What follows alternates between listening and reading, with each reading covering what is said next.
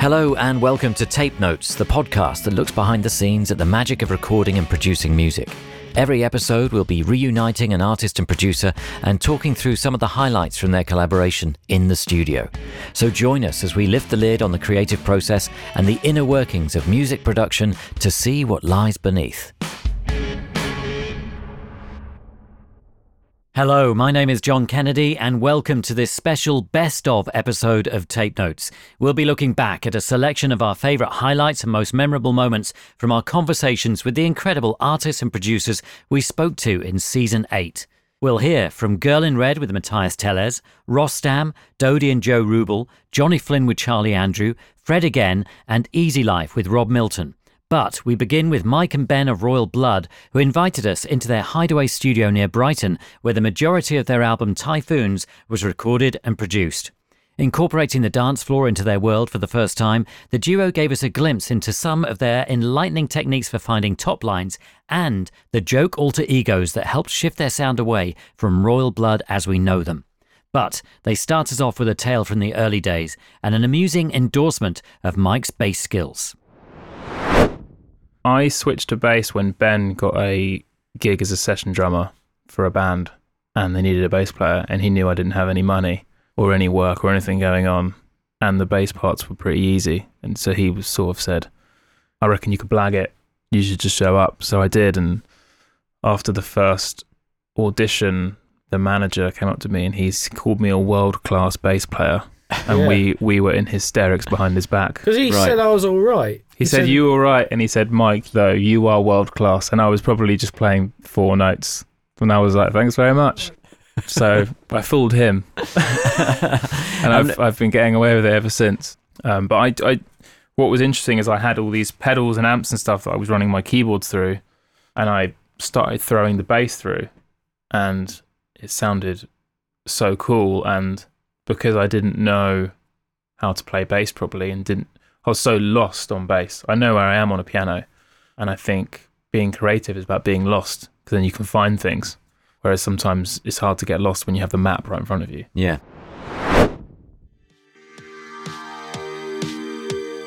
That intro started as a piss take project that I was working on the side, where I had this idea of I was going to create a character called Michelle Powers. And I made all these ridiculous 80s tunes, and that's where the song started. So I didn't have the band in mind. Your alter ego, Michelle Powers. I was going to grow a tash and just move to Miami. So is Michelle Powers French or? No, because he wants to be French. Right. And the debut album is called Je suis Machine, which obviously makes no sense. Right, but I guess Michelle, Michael. There's yeah, there's a connection here. Of course. So this was the beginning bit.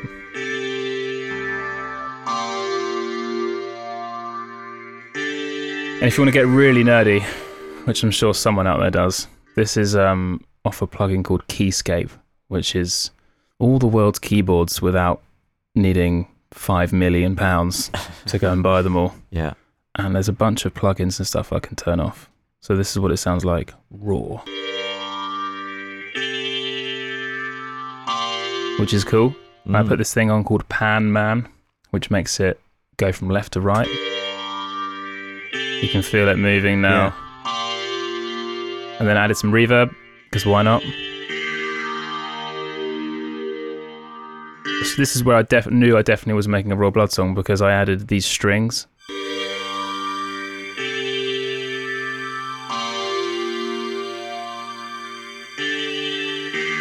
So I was just programming this in my lounge at home, and my girlfriend was like, what on earth is that? What are you doing?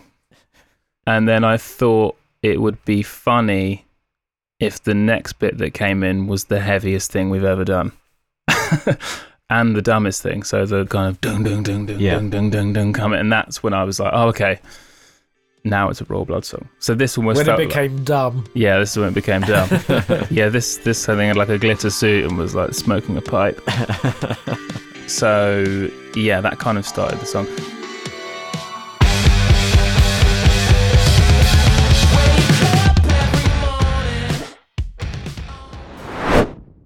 The real focus on this record was the close miking. I think on previous records, it being, to be fair, I guess on the first record it's similar, but this was about it feeling really, really tight, but everything having transients, and that's the thing you don't get on a programmed drum. And it's the bleed of all the drums together, and it being played by Ben, you know, it's about capturing personality. Yeah. And in general, you're recording a performance as opposed to individual hits that... It's all a performance. Yeah. So here's the drums in the chorus. That's one part. It sounds like two drum parts. Yeah.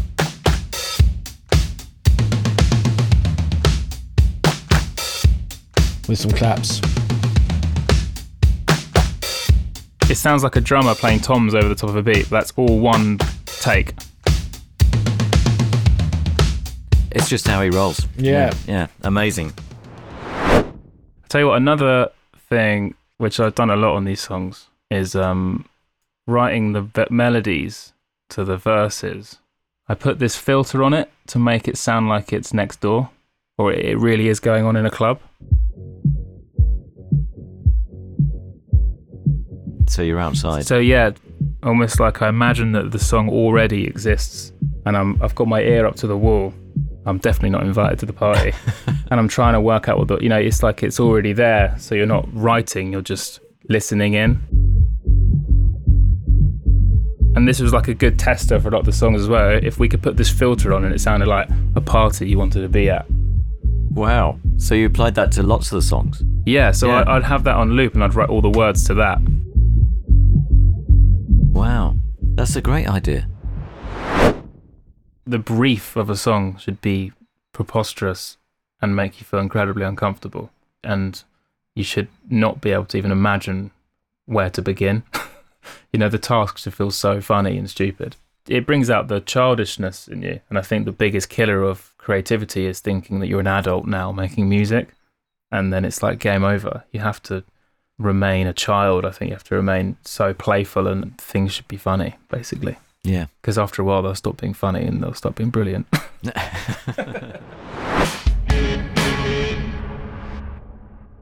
And that must be why Brian Wilson put a sandpit in the studio.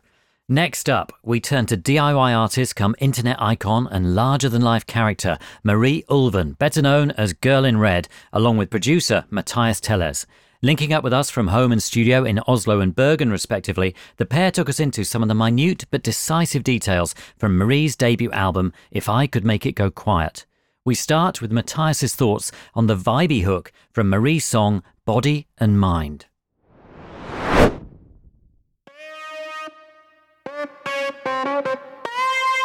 So iconic. Yeah. Like, although the song is like ended up as a completely different thing, it kind of brings me back to like early Max Martin stuff, like 90s Max Martin. The chords, I guess, and with the melody, obviously, with the is like I keep like imagining myself you being like a Backstreet Boy or something, and you're like doing the move going down. Oh yeah, with like like that. Yeah. And the camera like slides on the side. No one knows like, what we're doing right now, but I'm doing like a chicken kind of movement with my head, and it looks very awkward. But it's probably a good thing that no one can see this. And also, we were doing this thing about like we were overdubbing all those stuffs by like rubbing our hands on like our pants. Or jackets or whatever. And miking that up and just playing like the same groove. But I think you can hear like it's like layered. Amazing. So Marie, you just did a gesture where you rubbed your hand. So you're literally rubbing one hand on top of the other and recording that as extra just kind of like on our pants and stuff. We did that also for Midnight Love. We actually did like a lot just like hand stuff in the studio and just like kind of recorded my hand on like on wood and just like stuff that Matthias had in his studio because it gives like some extra spice, you know? Yeah. I don't think I have a first instrument because I play a little bit piano, a little bit bass, and a little bit guitar, and I feel like my first instrument now is just like making songs. Like if that would be an instrument, I feel like that would be my instrument. Yeah. I mean, I really connect with that because I remember when Marie came to the studio and I don't know if you were kind of like, I'm not a great bass player, but you know, I play or Whatever, like I'm the same. Like I play a little bit of everything, but I wouldn't call myself like a really good instrumentalist. And that's like the thing that with Marie, that like for instance on Midnight Love, I had like a cello in the hallway, like someone left it there, and I was like, oh, it'd be great to have like some cello pluckings on the track. And she was like, yeah, that's cool. And I brought the cello and say, all right, play. Yeah, and then She was like, I don't play cello. Yeah, but me neither. And she just sat down and started riffing on it, and I put up a microphone, and we did find something that's cool. it, Yeah, her instrument is definitely her brain, Dude, that's beautifully said right there. My instrument is my brain. Holy hell. That is a very quotable line. That's fantastic.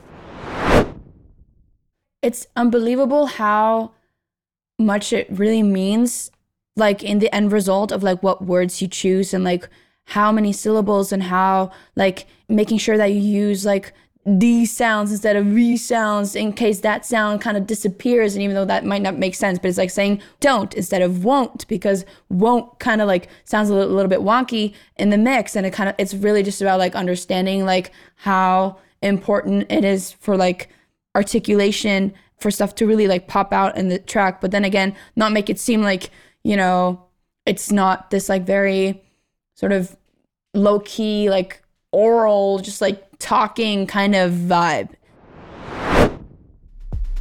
The beat really colors the sound, so it really makes it feel like it's an electronic track. But even like the main stuff that was recorded, it wasn't an electric guitar though, so like there has been like stuff, but also electronic music doesn't have to stem from an electronic place anyways, so I guess it is electronic music. I mean, it's the way you use the instruments, I guess. Because like it is basically an acoustic song, because like all the elements are acoustic. I mean, everything besides the kick is acoustic, like the fast things going like The hi-hat. Yeah, I mean that's like the brushes again. Yeah. They're just chopped and looped and run through like this tremolo that makes it kind of have movement.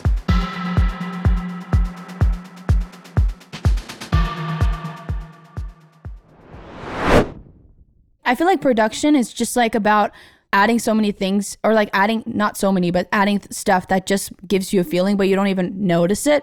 Not sure if that made any sense, but it's definitely just about finding stuff that feels good. Yeah, it definitely makes sense. I mean, like a lot of the time it's just things that you don't really notice, but once you mute them, you feel like, oh, something's missing. Something's not like it was. Like it doesn't have that same energy or vibe, Yeah, definitely. Agreed. Should we carry on playing the track and we can hear these changes as they happen? Yep.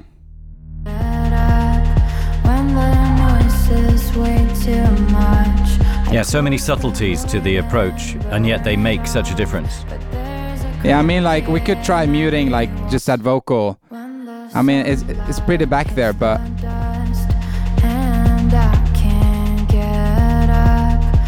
So important. yeah, I mean, it feels so empty, and now it's back on. I close the void and burn it off, but there's a crack in every wall. It's like a angel shadow of the voice, Yeah. kind of. Yeah.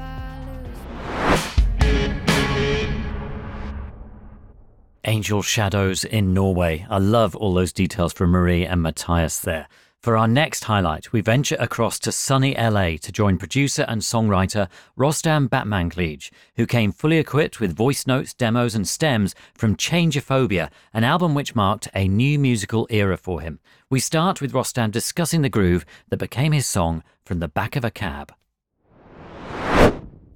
I kind of felt like this groove was it was a little bit of a hybrid of the Persian 6/8 and African 12/8.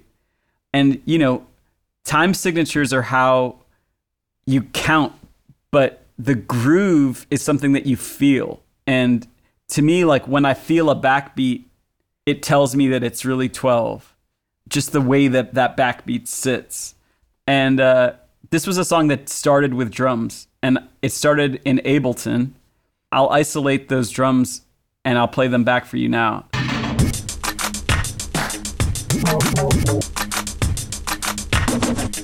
So here you have a hi-hat, kind of a fundamental component. And you can see that it has its own groove, even though it's like probably 3 different samples that are repeating. So here's a hi-hat and the clack, and then the claps, and then the kick.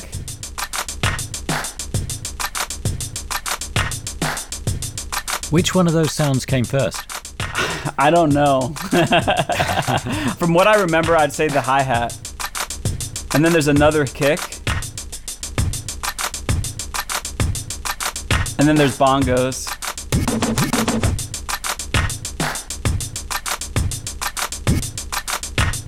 And then some people think this was a guitar that I played in Pro Tools, but it started in Ableton. And let me solo that for 1 second. So this is side chaining off the kick. And that's creating a pretty extensive groove.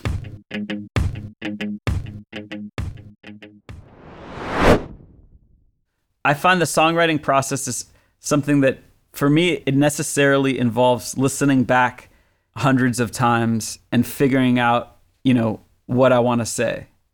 Yeah. So it's kind of a bit like cracking a puzzle or something, because you got to feel that, it's there. It's in here somewhere. These ingredients are all together. They're all meant to be here, but I don't quite know how they fit. But I'm going to make them fit. It may take me some time, but I'm going to do it. Yes. And it connects with this idea of like the sprint and the marathon, because I think great songwriting is a combination of the sprint and the marathon. And it's beautiful when a melody and a lyric happen at the same time. I know that there's some songwriters that need that to happen in order for them to feel like it's a song. But I want it to happen some of the time, but I also want some of the elements to come individually. Like I want the melodies sometimes to come from things that I write on an instrument as opposed to with my voice. And I want the lyrics to come from something that I write down and I want to say. I think that's important.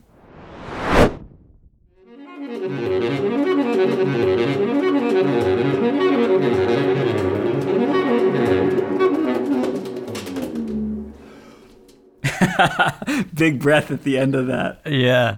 It's a great transition though, isn't it? Yeah, I guess so. Well, it kind of seems to switch or transition into the minimalist aspect, in a really natural way, I guess. Yes. Yeah. And I think I might have done a tiny bit of cutting and pasting, but not much. Most of that is a real performance. I'd say maybe like 2 notes, maybe I cut and paste, but the rest is just Henry. And I remember when I was working on this, that first phrase, the timing on it is so interesting how it lines up with the grid or the click. I'll play that for you.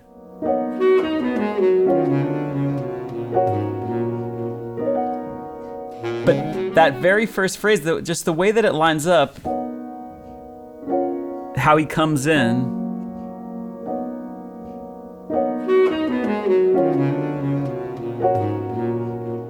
I really love it. I tried to slide it around, which sounds so terrible. I tried to move it to be a little bit later or maybe a little bit earlier, and it sounded awful. Every version of timing that was not Henry's timing was just completely terrible. It's not about the grid. It's all about the feeling. If there's a struggle in finishing something or in making something, don't let that deter you from getting to a point where you think it's finished. Because the first step to finishing something is thinking that it's finished. And then it usually takes a few more months to actually finish it. And that's okay. And I think failure is so necessary in order for you to get to a place where you're happy with a recording. You gotta fail a little bit, and that's okay.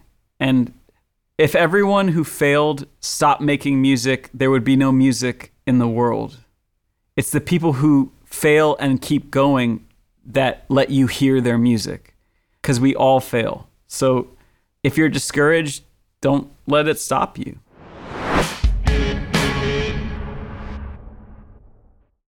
Such wise words there from Rostam.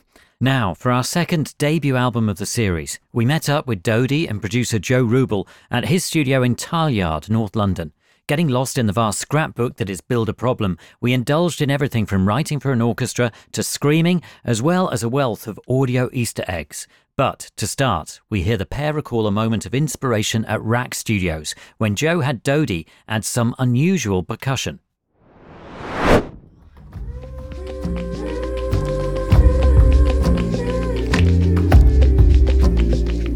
So that is we were working with an engineer called Matt Glasby, and I said I wanted to record Dodie hitting she was playing drums on the window this in big Rack like 2. sheet of glass. Yeah.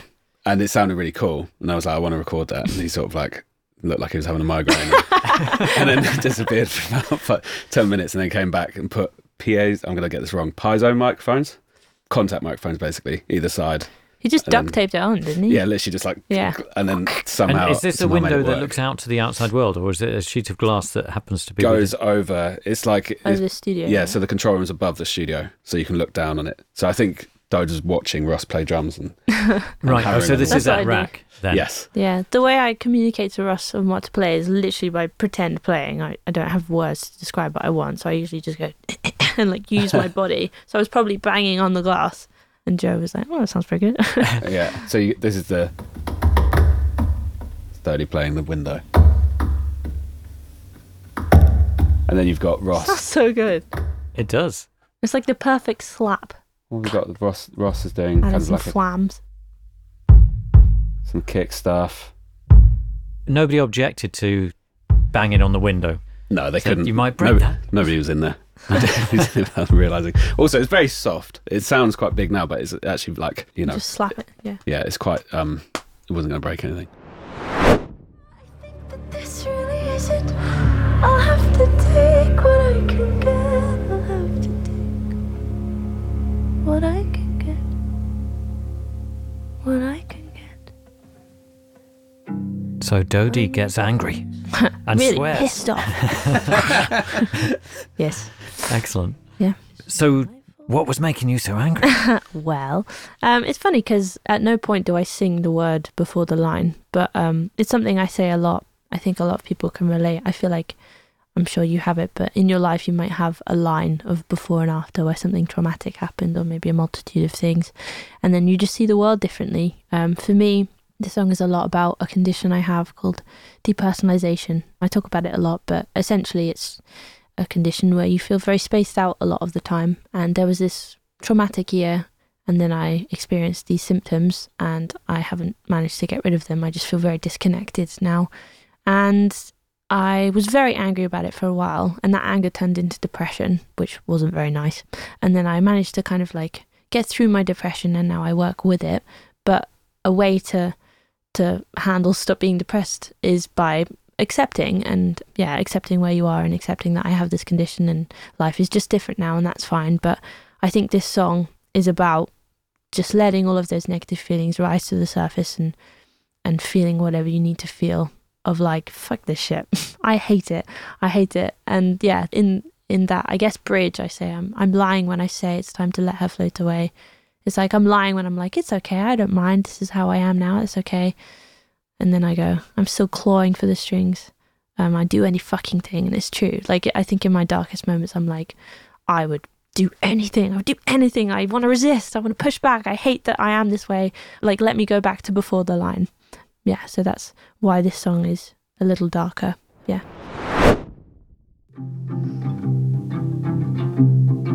That's sort of the main mic, which had been close to her. Yeah, that sounds like just a... And then you've got the room, which is... Whoa. Cool. I think one of them's slightly out of phase. Did we not do it to a click? Nope. Yeah, look at the tempo map. It's like all over the Oh, place. yeah, tempo. And then there was the bass amp one, which is like... I love that one. It's just So it's the compressed same to thing, snot. just going through all these different... Mm-hmm. And then it goes through a guitar amp as well, which is that Kemper.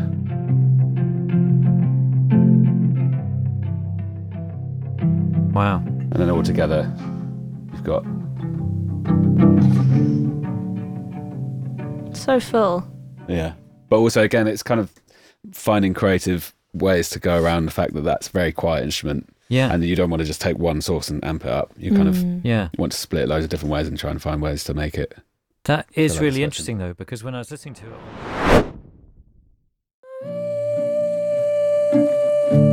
So with that note, sorry, I really wanted it to be like, da-da, like, no, like, please, I'm so sorry. I wanted to yell, but I couldn't get it. We spent a session, I was like jumping up and down, being like, all right, Joe, I'm going to do it, I'm going to bell, let's go. And then I would just stand in the corner of the room and just go, it's sorry! And it sounded terrible. And I was like, oh my God, no one can ever hear this. And Joe was like, I'll just put it behind everything. So it is in there, right? Well, that's, It's somewhere. Oh, yeah, it's hit all these Okay, guys. here we go.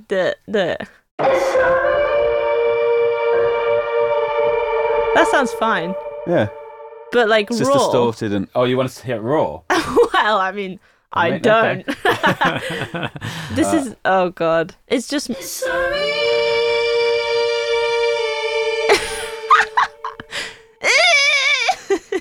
So that's layers of Dodie doing all of that and then distorted and compressed and delayed. And... It sounds great. But there's also a layer in there that's your...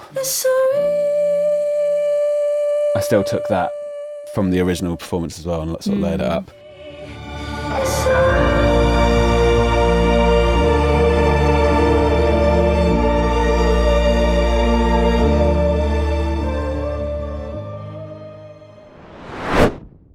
It's just so funny how like you're taught that like, you know, there's a right way to record things. It has to be completely clean and compressed and, you know, in a certain kind of room. And yet the irony is there are so many plugins to try and like recreate those organic sounds. Exactly. Yeah. Like, oh, let's add this and add noise and blah, blah, blah. When really you could just, you know, sit with a Bosch microphone in a noisy room and record something and it could sound great. And it does sound great. We're going to take a quick break, but we'll be back with highlights from Fred Again, Easy Life with Rob Milton, and tales from Johnny Flynn's musical adventures in an off-grid, solar-powered woodland cabin. You may have heard us talk about Tape It before, and if you haven't, then let me fill you in, as they are the sponsor of today's episode with a fantastic offer for you. Tape It is an iPhone recording app made by musicians for musicians. Many of our guests on Tape Notes, music industry friends and listeners rely on voice notes to record their early ideas. People like the Lumineers, Ezra Collective and Fred Again have all shared recordings with us made on voice notes. But what you wouldn't have heard are the long pauses where they're searching for those recordings. We wouldn't want to put you through that. As you can understand, organising and finding the right notes, let alone a specific part, can be a nightmare.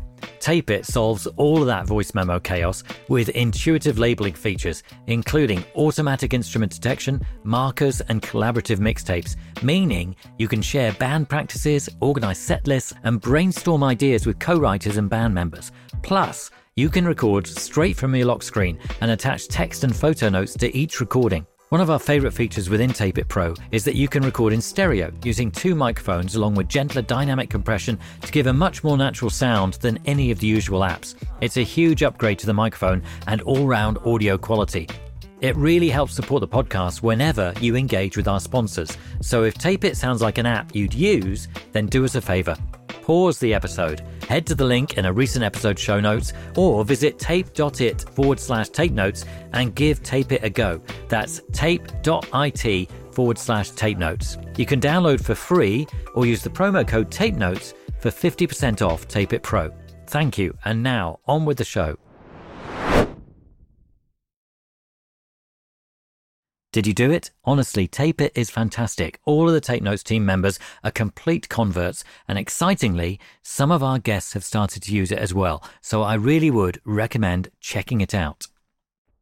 Next up, we look back on our conversation with Johnny Flynn and producer Charlie Andrew, talking us through Lost in the Cedar Wood, the album Johnny co-wrote with author Robert Macfarlane.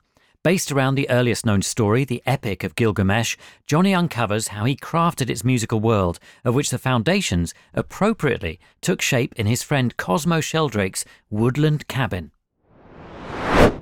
So we recorded with the windows open in his cottage and with Cosmo's solar panels on the lawn outside, and it's all forestry, like pine forestry on one side. So halfway through recording a track, in fact, we were doing the song Tree Rings, which is about the felling of the forest, and these chainsaws started up, and you could hear like the cracking of these pine trees being felled, and then at other times just mad bird song. But we sort of wanted that. I like records. I like things to not be too kind of clinical and controlled, and I like the world coming into the sound that you're making, and so holding that spirit and allowing that, you know, the mess of nature to come in was really cool. But yeah, and then in my mind I thought, well, we've got to at some point just like shape it up. There's so much more to do, and there's more songs to record from scratch, and I wanted to be really adventurous with that, and so it made sense to me to get in touch with Charlie, who is, you know, a sonic genius, and see whether he was around to come and help out. So that was your idea, wasn't it? You said, go on, play some slide guitar. I didn't quite know how I was going to do it, and then I'm so happy you did it well. Suggested it. Did it extremely well. And then we ended up recording it in the stairwell here, didn't we? Because which the stairwell's has got quite a really, really lovely acoustic, like very kind of ambient. You took a line from it to the amp as well, didn't you? So yes. You had the live sound, and then you took a feed that you could then put stuff on. Everything's been through an amp at some point. And like the Space Echo, it's not just the echo and the reverb on it that's good for. I think it's just good preamps in it, amazing, just to drive stuff, to give it a nice grit. It's also good for, like, because this record had all these different places where it was recorded and different kind of sounds and stuff, putting, you know, things through the same effects chain, like doing the Space Echo and the delay and stuff. It kind of blended things together, didn't it? Or it's like putting stuff through the same kind of tape effect or whatever. Yeah. That really helped as well. If you played things through the amp with a pair of room mics up, it's exactly kind of what was happening in the cottage, for example. They had stereo pairs up to bring you into that space. Because no one ever listens to, you don't go to a gig and you have a guitar amp right in your ear and you have the piano right in your ear. You have the space around, you know, there's a distance between you and the PA or whatever. And so I think that's so important to capture in these recordings. So yeah, this is the slide guitar. Just a clean of the mic in front of the guitar with a DI. This is it in the room.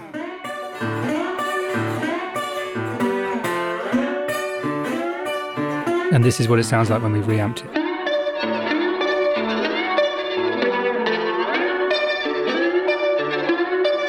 And this is them all together, the combined sound of all those things.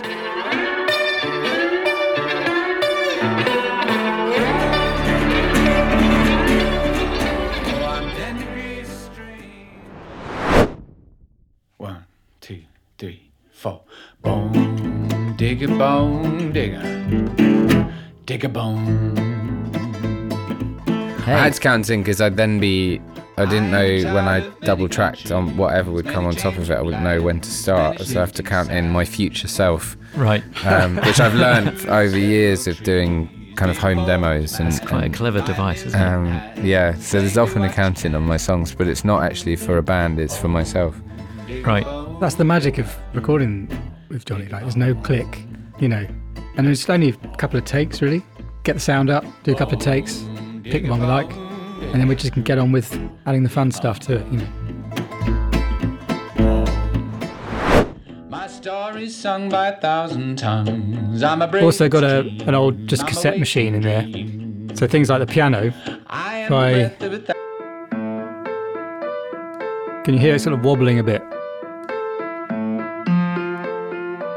That's kind of like a sort of wow and flutter effect from just dodgy tape, basically.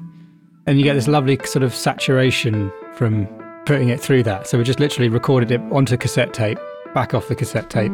Right. And you get that effect. Yeah. So it kind of squashes it like compression, and you'll get that nice wobble, which gives it its own space as well. So it's a nice character, really.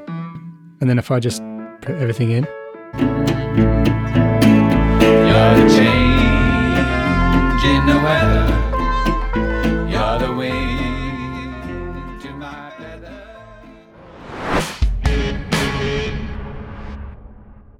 Always good to hear from production god, Tape Notes friend Charlie Andrew. And now we hear from one of music's most influential new producers. From George Ezra, Clean Bandit and Rita Ora to Ed Sheeran, Stormzy and Headie One, this man is the silent force behind so many hits you already know. We met up with Fred again at his studio in Maida Vale to talk about his own debut album, Actual Life, April the 14th to December the 17th, 2020. Taking in everything from his love of working outside to the inspiration from the sounds and people around him, he first tells us how he got to know his mentor, the one and only Brian Eno.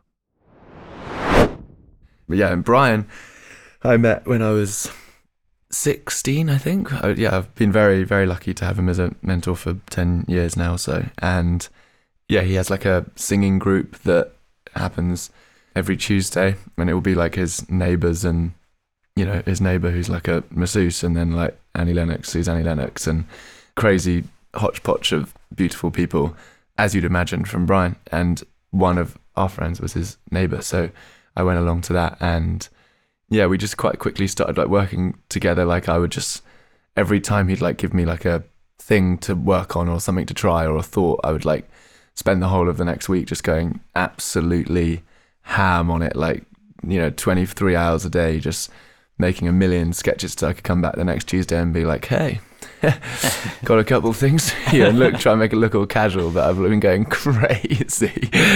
And to the point where Brian still messages me to this day, because there's thousands of my sketches on his computer, and he always leaves his computer on shuffle whilst he's just pottering around doing his thing. And so I'll regularly get texts from him being like, hey Fred, Thursday evening sketch 3 sounding brilliant from 2014 or whatever it would be. And I'm like, great, thanks, bro. When I started working on this project 3 years ago, I just kind of instinctively found myself working on it generally outside. I would just take my laptop places and set up, and then when I'd run out of charge, I'd go work in a cafe and charge it up again and then go out again. I think in hindsight, the little bit of hindsight I have now, I think I was drawn to doing it that way because one, you can, which is just incredible to me. The fact that you can just sit on the river and make a whole finish like that is, to me, just like the novelty of that will never wear off. The fact that you don't need anything other than just 2 hours of charge. So that I just think is an unbelievable privilege that we have thanks to technology. But also I think I was kind of probably purposefully moving away from a studio environment. I think for working with other people, which I love doing and I still do, it's nice to have this kind of like studio thing of like, this is where we meet and we kind of collide worlds. But for what I was trying to make, I definitely wanted it to feel like I wanted to not have the posh mic and not have the techie bit of gear. I wanted it to just really feel earthy and like it was all built from the world. So making it in the world made more sense to me, if you know what I mean. Yeah. So that siren is made out of a siren that was going on. I was on South Bank and there was something, choo, choo, choo, those sounds, so that would just be recording on my phone. Basically, like, I'd say like 75% of all the sounds in every song I make will be recorded on my phone. I'll get like kick drums, not from my phone, but most drums I'll make from just like almost everything. Most of my vocals is recorded on the phone. So potentially at the South Bank, you'll just sing into your phone. Yeah, I will sometimes.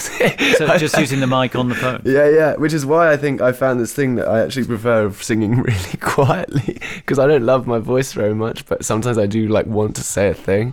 But when I say it really quietly, I don't hate it as much.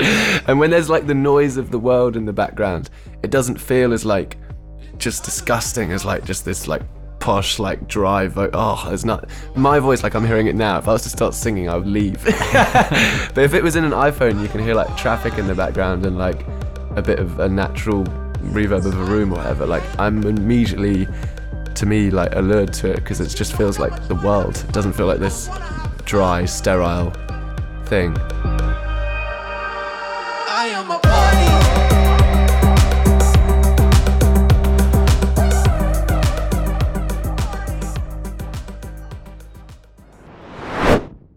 The sketch is called Sunday Morph Day with my mate Big Hen, who I live with, who's also Joy-Anonymous and a great producer. And we do these kind of like throw paint at the wall production days, often on the weekend, where you just kind of like just throw ideas. There's no intention. Like the most, we're talking about like how being play, like trying to push that to its most extreme of just absolutely playing with sound and seeing how you can push it and bend it. And so this came out of taking this sound that's a sample. That's how it sounds without the plugin on it. And that we like kind of just grabbed random chords from all over it. And then this plugin called Morph that I adore. So we then sent that through Morph. You can like combine it with another sound. So that's being sent to this as a trigger. This random groove. But so if you blend the two, it becomes with Morph on. If I dial the Morph out, and that's it off, and then, do you know what I mean? It kind of, it morphs them. It does what it says on the tin. And yeah, and that just made this like sonic palette that was really like sort of enchanting to me. I'm fascinated by the extent to which you can compromise on the amount of time you have and it doesn't seem to affect how good what you get is. So for example, this year a lot of the time I've been like, first thing in the morning I'd started off like setting myself like, okay, you've got an hour to make an idea. I'd like put a timer on my phone just because again it just puts you into a state of kind of play of like, okay, go, don't worry if it's not, just go. And as this year's gone on, I've made this timer shorter and shorter and shorter to the point where I now do 15-minute timers from like scratch. I'll do 4 in an hour. And always, basically without fail, 3 of them are rubbish. One of them's got something in it. And that only took an hour. And if I do one thing in an hour, usually 1 in 4 of those hours is rubbish. So I'm like, hold on. On a very like, I don't totally understand it, but I think it's just like, essentially I think it's like you're buying more tickets to the lottery. Because really that's what most of this is. You're just trying to like wait for an accident to happen or something that you didn't really mean to do. Like you're just trying to get out of your own way and like hope that you accidentally press that button that makes the bass 10 times louder and they're like, oh, that's the song, or you accidentally cut. It's always that. And so to me, the more tickets you can buy into that lottery, the more likely you are to stumble across a thing that is outside of yourself. Because I have no interest in what is in here. I have interest into like what I feel reacting to something. Absolutely fascinating. Accidents are where it's at. That's where the magic happens, it seems. And play is such an integral part of this whole creative process, which seems to be a bit of a theme to this best of, I would say. And for our final episode of Season 8, we turn to Easy Life's Murray Matravers with producer Rob Milton, taking us behind the scenes of the band's debut album, Life's a Beach. As well as recreating the moment Murray became a garage MC, the pair shed some light on why fun and play is always at the centre of almost everything they create. We join Rob as he loses himself down a hole, going on a one-word recording spree for the track Skeletons. But I don't wanna be just another one of your skeletons. 6 feet deep like could have been so sweet. So then I went on this sort of rampage to recruit people to say the word skeletons on a song, to which I've got my girlfriend, my manager, like everyone in the Promised Land building. So there's like 8 people from Promised Land, my housemate, like all the boys in Easy Life were on it, some of their girlfriends. Then I bumped into Baxter Jury was in the building one time at Promised Land, and I was like, will you say the word skeletons on a recording? And he was like, okay, mate. We got to hear something. So we ended up doing that, and not everybody made the cut. Because I got so obsessed with this thing and like piecing together like the perfect skeletons. I was really deep in a hole. You were a bit worried about me at one point, were you? Especially because when you're working on it, all you listen to is skeletons, and like making music and like production especially can be like, it can drive you crazy because you are listening to things on repeat all day, you know. But this particular time I was like, are you all right, man? Like I think you're making these decisions, but you know, you're like, oh, shall I use this female voice of someone's girlfriend or shall I use this girlfriend? And it's like, mate, chill, like it's fine. It wasn't politically no. Just like that's what I'm saying, like sonically, like yeah, you got it's really like, no, that needs to be on the left it's got to be on the left. Why was I putting it on the right? Of course Yeah. they're going to be on the left, you know, like stupid Oh, stuff mate. that you So funny. kind of get up to at like, you know, midnight or whatever. But there's also 50 layers of me singing it as well. So I'll play you the Skeletons lot. Skeletons. Murray. Skeletons. Like 100 of me and Ines, who's a really good writer that I'm friends with. She layered herself up. Skeletons. Ines. Skeletons. My manager. And Skeletons. Baxter Jury. Wow. That's He kills it. Skeletons. That's the one, isn't it, really? That's ridiculous. We're trying to think of things to say in amongst the Skeletons, which was kind of jokes because we were doing sort of like garage MC. Oh my stuff to god. it. Do you have any of I that? don't know, but Oh my god. I basically couldn't get Murray to sing, No. like, to rap in like I normal completely voice forgot because he was about just that. like stuck in like MC garage. Yeah. So Like, we'd be, with the like, bass line in here. Yeah, literally, it'd just be Skeletons. like that the whole Get up time. here. And I remember when we actually came to record the vocal, I'd been doing it for so many hours in that weird voice. Like, I was a garage DJ. That when we genuinely were like, okay, let's try to do it, we couldn't do it. Yeah. And like, there was always like a little tinge of the garage DJ coming through in the vocal take, and you'd be like, are you taking the piss? I'm like, I swear, I'm trying to do it properly. It started off hilarious and then they got very frustrating. Right. very quickly. Yeah, I'm Like, so sorry about that. You don't have any of that, or do you? Oh. I don't think so, not here. Maybe Murray I'd could love to- recreate it now. Yeah, you recreate Slip it into for your us. garage DJ or MC persona. What? It'd be like 6 feet deep, like could have been so sweet. Like that's literally how I was delivering it, and I was like, no, it's could have been so sweet. Could have been so sweet. That's literally what it was like. That's literally Corrupt FM or something. Yeah. I think a lot of the music we write is often stupid for a long time. Yeah, it's and a then we're complete like, joke for a while. Yeah, it's always like, haha, let's do this. And it's like, oh, people like it now. Yeah. It's a song. It gets to a point where, like, it passes a point where you're like, well, that's what it is now. We've done the joke so much. And we've done that with quite a few of the tracks. Yeah. And, like, lyrics have just been a complete joke, but that you just haven't really had the guts Yeah. to take them out, like, because it's just Yeah. they're part of the song. So we grabbed the sample Thought you said you loved the ocean and speeded it up a bit here. when we were standing at the shore.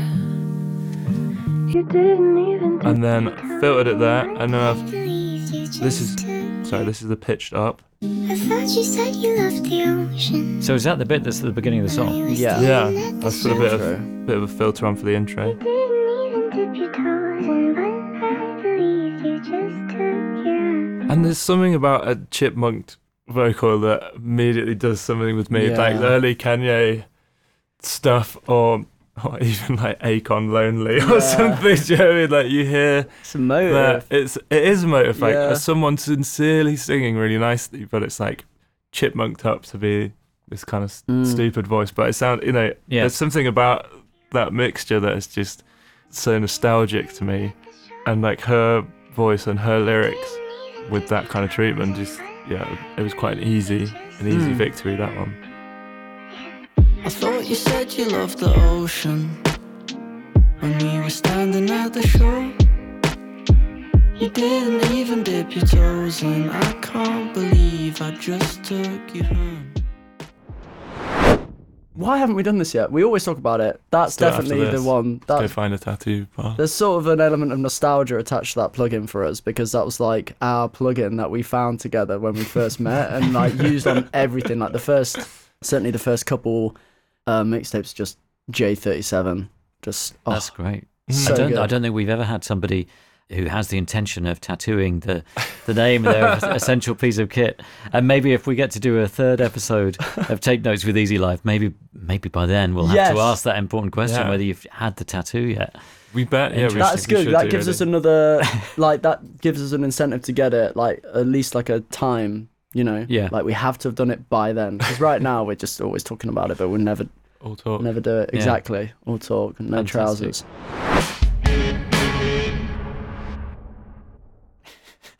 Murray and Rob, we will be holding you to account. If not, we'll get it done in the studio for your next Tape Notes episode. Thank you very much for listening. We hope you've enjoyed it. We've only scratched the surface of our favourite bits from the season in this best of. There's so much more musical goodness, inspiration and wisdom to be had in the full episode, so do check them out if you haven't already. Links to all of the albums and artists featured this season can be found in the episode's show notes. And now, to round off our Season 8 highlights, we turn back to our conversation with Royal Blood as they play us out with a side of themselves they don't usually reveal. Here's Mike introducing their track, All We Have Is Now. There's this idea of who people think we are, and then on the other side of that is who we actually are. And the idea of me getting on a piano and singing a song like that is unsurprising to Ben. Yeah. And the same way if he plays me a song that he's written in that way, it's not like, no, really? You doing that? We've been doing that our whole lives. But it's something we haven't revealed about ourselves. And I think it's a mixture of not having the confidence in the past to show that side, but also I don't believe we had the right song. And this song, like most of the songs on this record, wasn't written with the idea of it being on this album, or even beyond that, wasn't even written with the idea of anyone even hearing it. It was something I was very, not embarrassed of, but nervous about anyone seeing this side of me. So it's something I had in my back pocket, and then one evening I plucked up the courage to show Ben. I was like, cool song. and yeah, he just was like, that's great, we should just record it. And yeah, the result of that song was, I wouldn't say a demo, but we recorded it really well. But we didn't go into the details of it, we didn't like mix it or anything. We just bounced it down, and that's what's on the record. So it's a very like in the moment live thing. And yeah, it just felt like the perfect closing track, really. I think people would have skipped listening to the record if we'd put it bang in the middle. Yeah. And also it was the last expression of doing something that we never thought we'd do in this band. Yeah. Ben, Mike, thank you so much for giving us your time and welcoming us into this fantastic studio space. Thank you. Thanks for having us. And we're going to close now with All We Have Is Now, but I will mention that, of course, you can get links to stream or buy the tracks we've been talking about in the show in our show notes, and you can also get links and more details about some of the equipment that we've been talking about as well. But this is All We Have Is Now.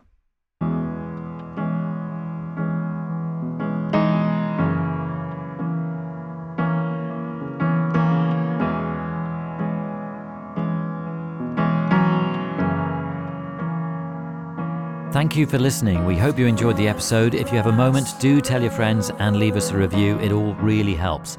Thanks to those of you who have already donated to the show. I'm just one part of the team that brings you Tape Notes. It relies on your support. If you'd like to donate, please head to our website.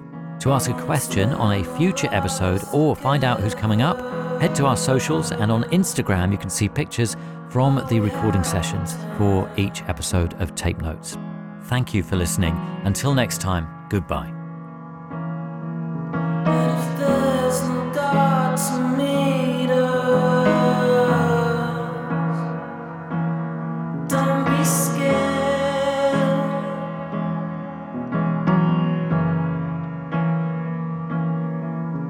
Go back to where we came from.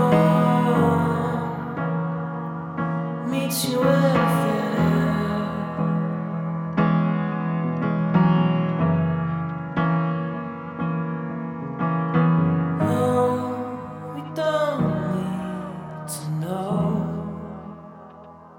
all we have is now, so just live.